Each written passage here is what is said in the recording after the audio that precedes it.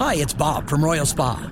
Soaking in a hot tub full of Epsom salts is the absolute best way to minimize everyday aches and pains. And we know all about Epsom salts at Royal Spa. Royal Spa hot tubs are the only hot tubs on the market that can safely and effectively use Epsom salts. Made right here in Indiana, Royal Spa hot tubs are the highest quality hot tubs on the market. Visit any one of our 3 Indianapolis locations or visit royalspa.com. Ah, Royal Spa.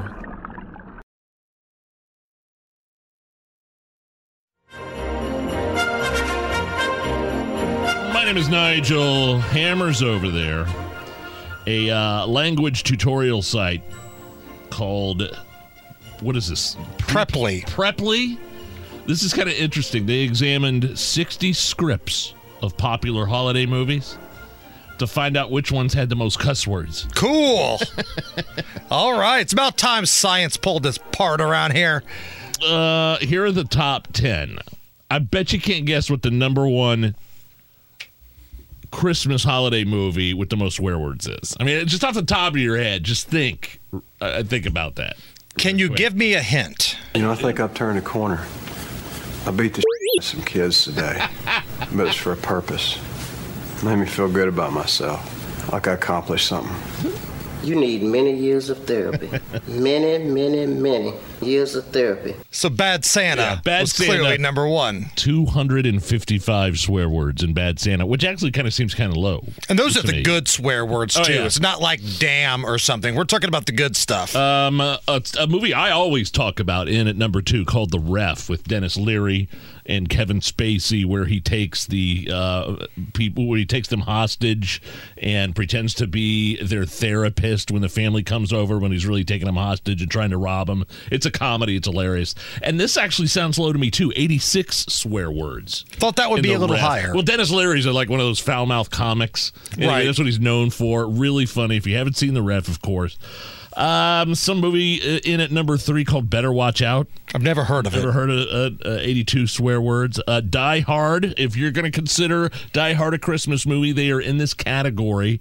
77 swear words in Die Hard. And not only do we consider it a Christmas movie, the Hammer and Nigel Show, with the help of Hammer and Nigel Records, have put together the 12 Days of Christmas using nothing but Die Hard audio. 12 terrorists at Nakatomi Plaza. Been doing this for 11 years. 10 square blocks. Mayday, Mayday, Channel 9. 8 Lincoln 30 to dispatch. The 7 members of the new Provo Front. 6 armed with automatic weapons. 5 imprisoned leaders of Liberté de Québec. $4 million. 3 down, 4 to go. Code 2 at Nakatomi Plaza. He's killed 1 terrorist for sure, and he claims he's capped off 2 others. Hey, mother. Christmas. Yes, sir, right there. Oh, that was great. 77 swear words in Die Hard. Rounding out the top 5, another favorite of mine, underrated, Just Friends with Ryan Reynolds. It's 46 swear words. Now, in at number 6, have you ever heard of the movie Black Christmas? Black Christmas. I have not. It's from 1974. I have not. 39 swear words. Joe Biden says, "You ain't Christmas." Number 7, Trading Places with Eddie Murphy and Dan Aykroyd. 37 swear words. I guess we could call Trading Places a Christmas movie. Sure. Takes place during Christmas. The iconic scene of Dan Aykroyd pulling the meat out of the beard. So gross. The salmon or whatever on the bus because he's hammered. Number 8 is Krampus. Never saying it. That's from 2015. 37 swear words. Number 9, Love Actually, 2003. You're so lucky you haven't seen that. Been talking about that lately on this show. My wife is going to make me watch it at least 5 more times before Christmas next week. 36 swear words. And then the top 10, The Family Man. Is that Nicolas Cage? I think it's Nicolas Cage. I think so. 32 swear words. But yeah, Bad Santa and The Ref. Bad Santa, like 255 swear words, and then the next one is The Ref at 86 swear words. Bad Santa Holy more God. than double second place. Right. Speaking of Christmas, I don't like this news at all. According to a new report, fewer companies are going to be giving out Christmas bonuses this year because they're concerned about the inflation moving forward, and some of them still haven't recovered fully from the pandemic. How about you? Anybody might be concerned that their employees are leaving? Would that be a concern to you?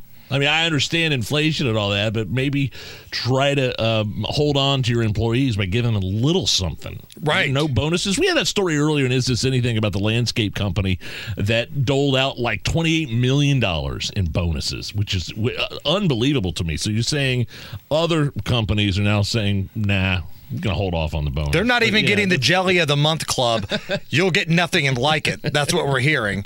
And I don't want this bad news to ruin my Christmas vibe that we've got going here, Nige. So fun segments. I think what we need is a classic album to celebrate the holidays for some of the, shall we say, younger Hammer and Nigel Show listeners. This holiday season, there's only one album that is sure to not offend people. Hammer and Nigel Records presents a non-offensive Millennial Christmas. You won't hear any songs, just a list of reasons why we can't have them. Like, Baby It's Cold Outside. That's a date rape anthem. God Rest Ye Merry Gentlemen.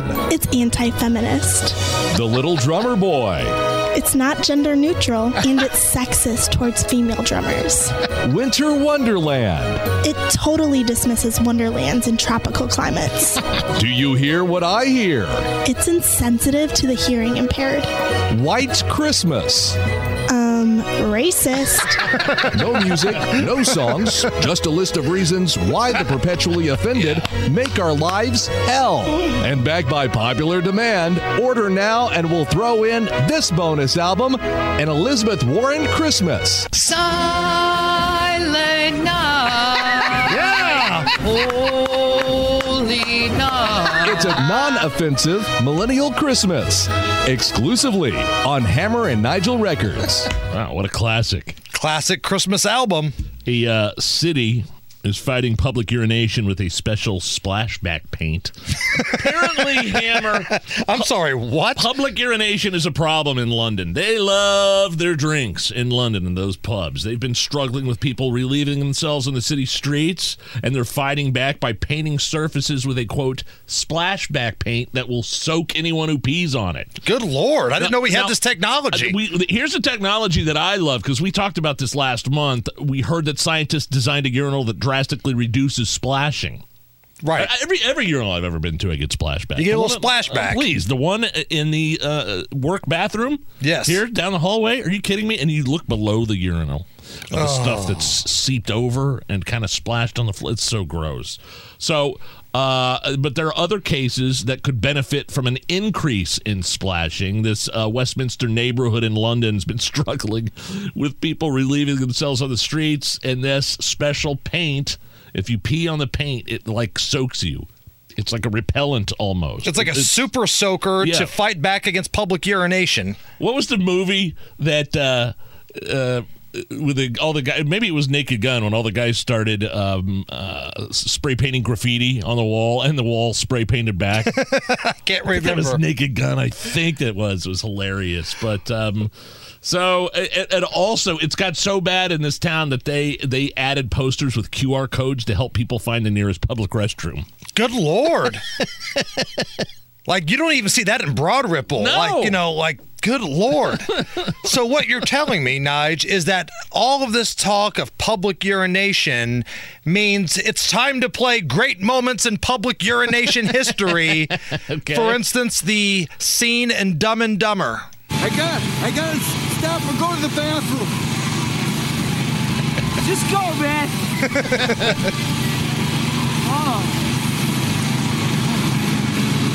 That's really warm. That's really warm. Is that when they're on the scooter? They're freezing on the scooter, driving to Aspen. Great moments in public urination brings us to the film Tommy Boy, where Rob Lowe's character is a little inebriated and he takes a leak on an electric fence. I'm telling you, Paul, the only thing keeping us poor is Tommy. The guy's an idiot. He won't sell squat. This is what I think of Callahan. Tommy saved the factory. That's a laugh. I love it. And last but certainly not least, the scene in Something About Mary. Or at the rest stop? Yep. Yeah. This is a raid. No. I was peeing. That's what I was doing. I was just peeing. I was being too. Yeah, I'm sure you're all just. Let's go. Let's move it on. Great moments in public urination history. Highway rest areas. They're the bathhouses of the 90s for many, many, many, many, many gay men. We got Abdul coming up next. Is he running for mayor or not? Let's ask him. We'll ask him that. But first, here's a look at the news.